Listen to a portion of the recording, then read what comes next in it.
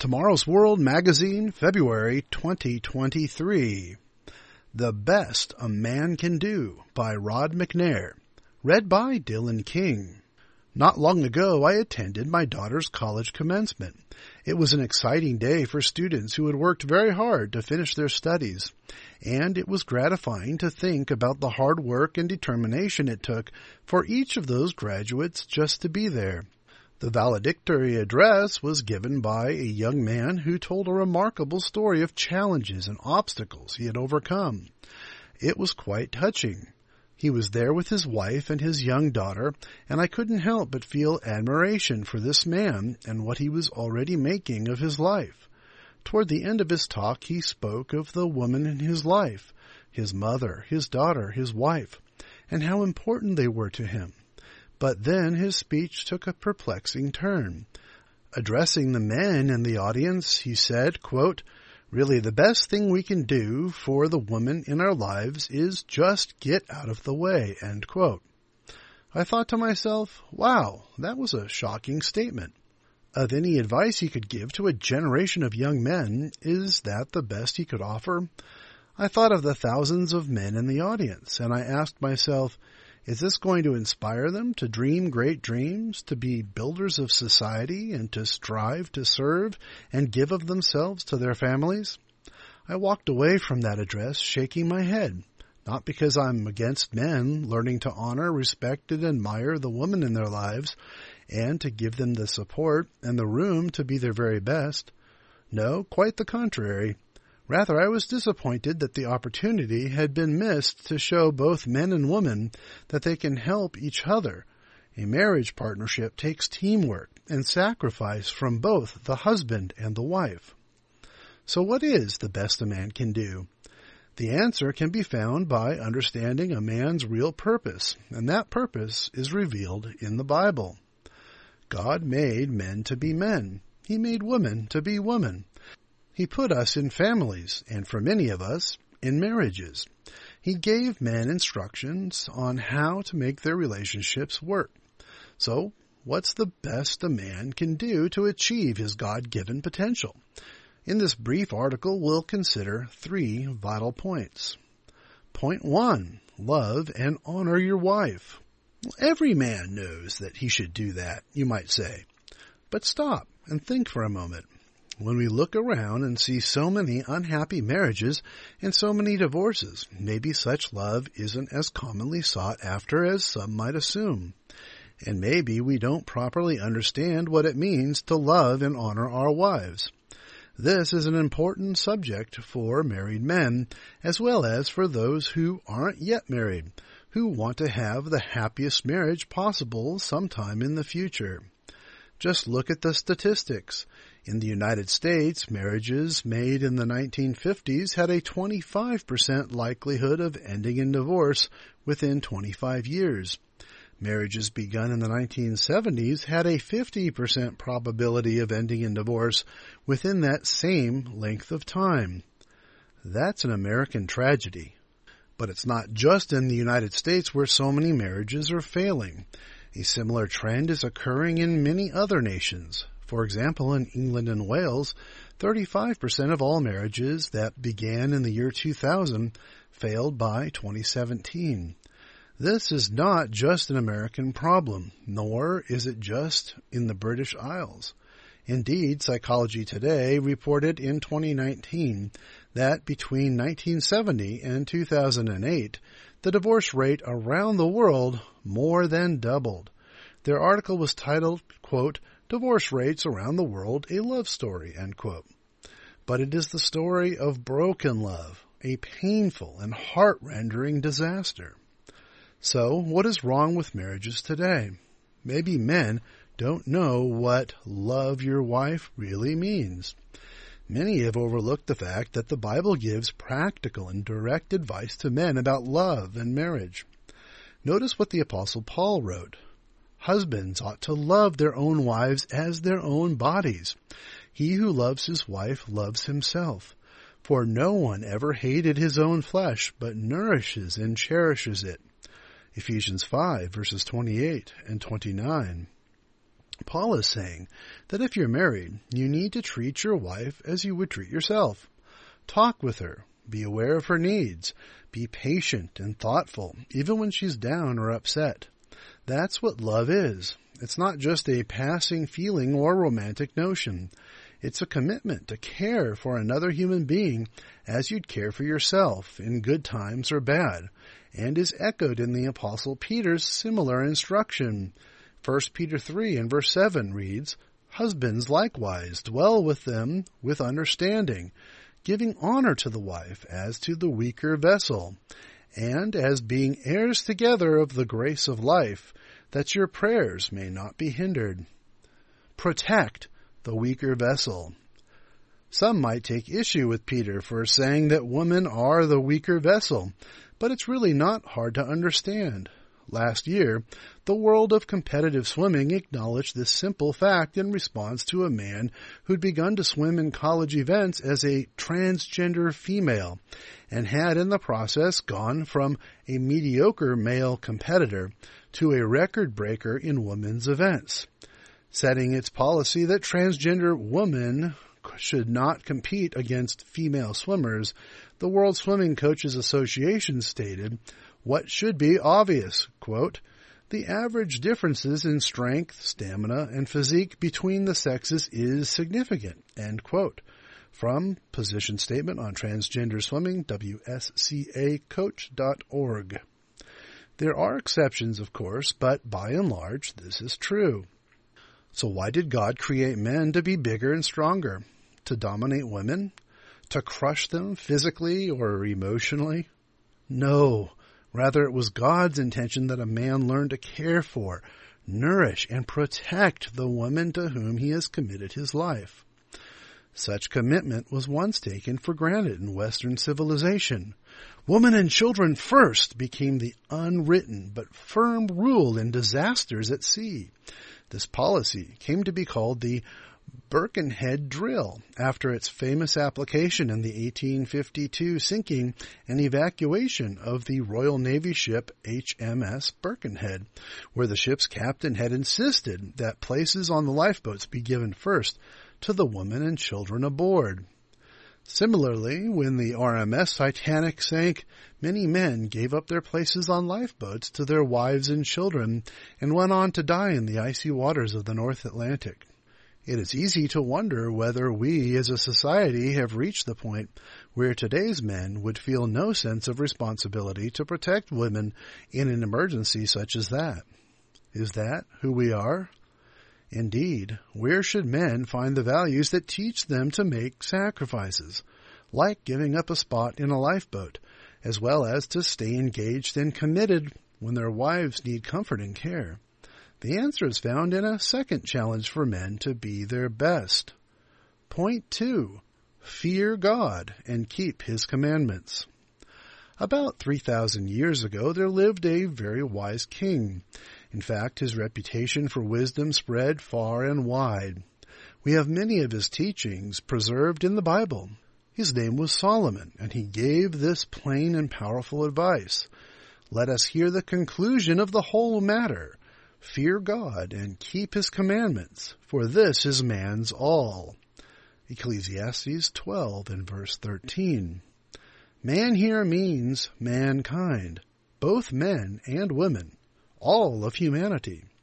But let's for a moment ask what would happen if every man were doing this today. How would their actions change the world for women? First of all, if all men feared God, there would be no crime. There would be no domestic abuse. Women could walk down a dark and abandoned alley without fear of violence. We should understand that by fear God, God isn't expecting us to feel frightened or terrified of Him. He simply wants us to acknowledge His awe-inspiring power and wisdom and give Him the obedience not only that He deserves, but that will keep us safe and secure. We should understand that, as our Creator, He knows us better than we know ourselves. He knows what we need and what will really make us happy in the long run. And the commandments He asks us to keep? Those are the 10 Commandments as found in the Old Testament books of Exodus and Deuteronomy. Though they often get a bad rap today, Mischaracterized as harsh, demanding dictates from an unloving and uncaring God, the truth is that they teach us how to love. Consider the simplicity of the seventh commandment, "You shall not commit adultery."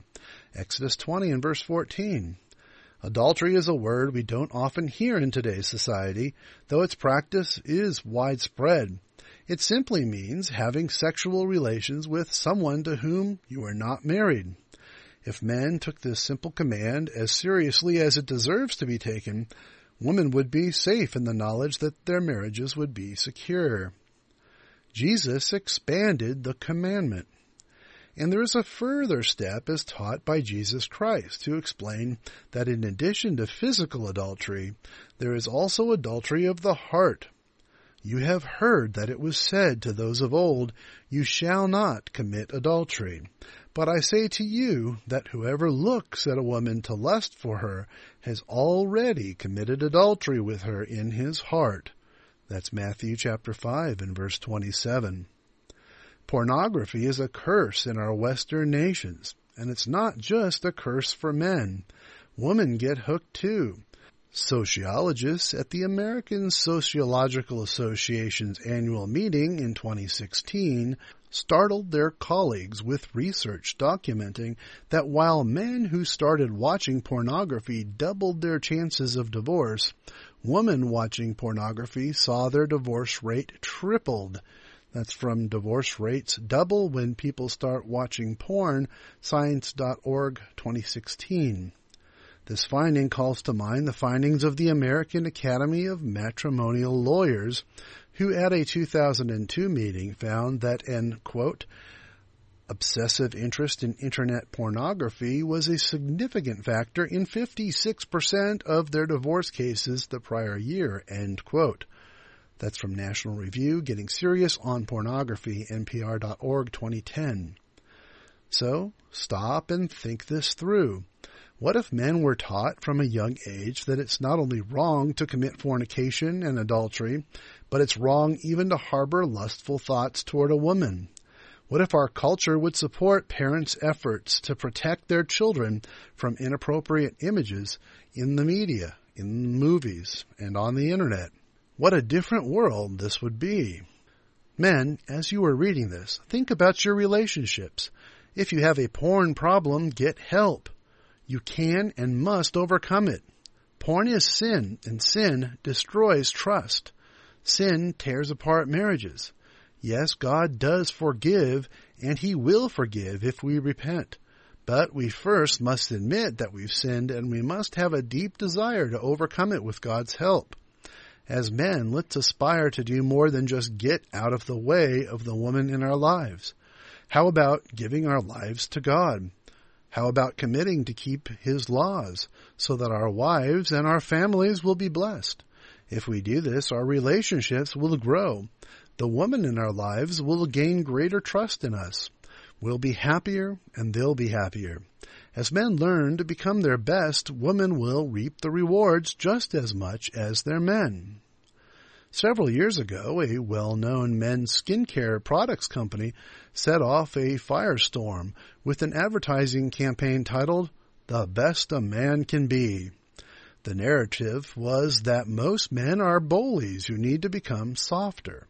But as we've seen, what's really needed is that men become stronger in the values that truly sustain their relationships with women. Not that they become bullies or caricatures, but that they embody the best of what God wants us to be. And this brings us to a third vital key to being our best as men. Point 3. Commit to becoming like Christ. 2,000 years ago, there was a man named Jesus who walked this earth and was called the Christ. Many in our secular, humanistic culture of today don't want to hear about him, but he was the ultimate man. He was the standard. In fact, he was God in the flesh. He had been at the throne of the Father for all eternity past, and he emptied himself of his divinity. Paul writes of Jesus Christ, who, being in the form of God, did not consider equality with God something to be grasped, but he emptied himself, taking upon himself the form of a servant, and was made in the likeness of men. And being found in the form of a man, he humbled himself and became obedient to death, even death on a cross. That's Philippians 2, verses 6 through 8, Modern English Version. He had been at the throne of God with the Father. He gave that up for us, to become flesh and blood, to walk with us. He humbled himself.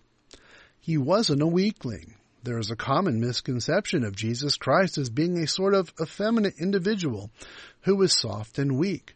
Perhaps it's because many pictures portray him that way. But think about it. He was a carpenter. He was a builder. And back then, there were no power tools. His hands were strong and accustomed to work. Again, the fact that Jesus Christ genuinely cared for the interests of others did not make him weak. In fact, here's an example of the type of man he was from Matthew 21 and verse 12. Then Jesus went into the temple of God and drove out all those who bought and sold in the temple, and overturned the tables of the money changers and the seats of those who sold doves. Jesus Christ wasn't a bully, but he also wasn't afraid of taking strong action when it was required. The temple was the house of God. When he found crooks there taking advantage of and cheating the people, he stopped them and threw them out. Notice what Paul wrote to the brethren in Ephesus. Till we all come to the unity of the faith and of the knowledge of the Son of God, to a perfect man, to the measure of the stature of the fullness of Christ. That's in Ephesians 4 and verse 13. If you're a man who cares about your family and your wife, commit to becoming like Christ. If you want to make a difference in your world and build something worthwhile, become like Christ. If you want to set a strong and solid example for others to follow, become like Christ. He is our standard. He is the measure. He sets the pace. That's what this world needs more of, and that's what women need. Men like Christ. Honor women as Jesus did. One of the most touching and powerful passages in the Bible is found at the end of Christ's life. Now there stood by the cross of Jesus his mother and his mother's sister, Mary the wife of Clopas, and Mary Magdalene. When Jesus therefore saw his mother and the disciple whom he loved standing by, he said to his mother, "Woman, behold your son." And then he said to the disciple, "Behold your mother." And from that hour that disciple took her to his own home. That's John 19, verses 25 through 27. Jesus loved the whole world, every human being. That's why he gave his life. That's why he allowed men to kill him, so you and I could have a way out of sin. But even as he was hanging there in his last moments, he did not forget the woman who had given birth to him and reared him. He ensured that his mother would be cared for just before he died, a last act of a dynamic, powerful, caring man. Don't give in to the cynical view of today, the idea that the Bible puts down women and tells men to do so. Nothing could be further from the truth. The Bible holds men accountable for treating women well, and it challenges them to do so with God's help. If you were a man, think about your life. Think about how you treat others. Think about how you interact with women, especially your wife if you were married. Are you living up to the standard of Jesus Christ? If you're a father of young boys, it's your responsibility to teach each one of them how to be a real man, not just a macho reflection of a movie hero, but a real man, like Jesus Christ. We must teach our boys to honor and respect women, not just get out of their way. What if you're a woman? What about the men in your life? If you have a husband, respect him, value him, appreciate what he does for you. Tell him you are thankful for how he sacrifices for you, and raise your boys to be valiant and faithful men themselves who respect women and value their own masculinity. We are living in difficult times, but God is looking for men and women who can rise to the challenge. We read that the eyes of the Eternal run to and fro throughout the whole earth to show himself strong on behalf of those whose heart is loyal to him. 2 Chronicles 16 and verse 9. Men, get out of the way isn't the answer. Rather, it obscures the fundamental point. We must stop living Satan's way and live by Christ's example, and in doing so, become what God wants us to be for the sake of the woman in our lives. May we suggest God's plan for a happy marriage. Discover the happiness God intends for every union of husband and wife. Request this free printed booklet from the regional office nearest you or order it at tomorrowsworld.org. It's also available in PDF, EPUB, and Kindle formats and as an audio recording at your special request.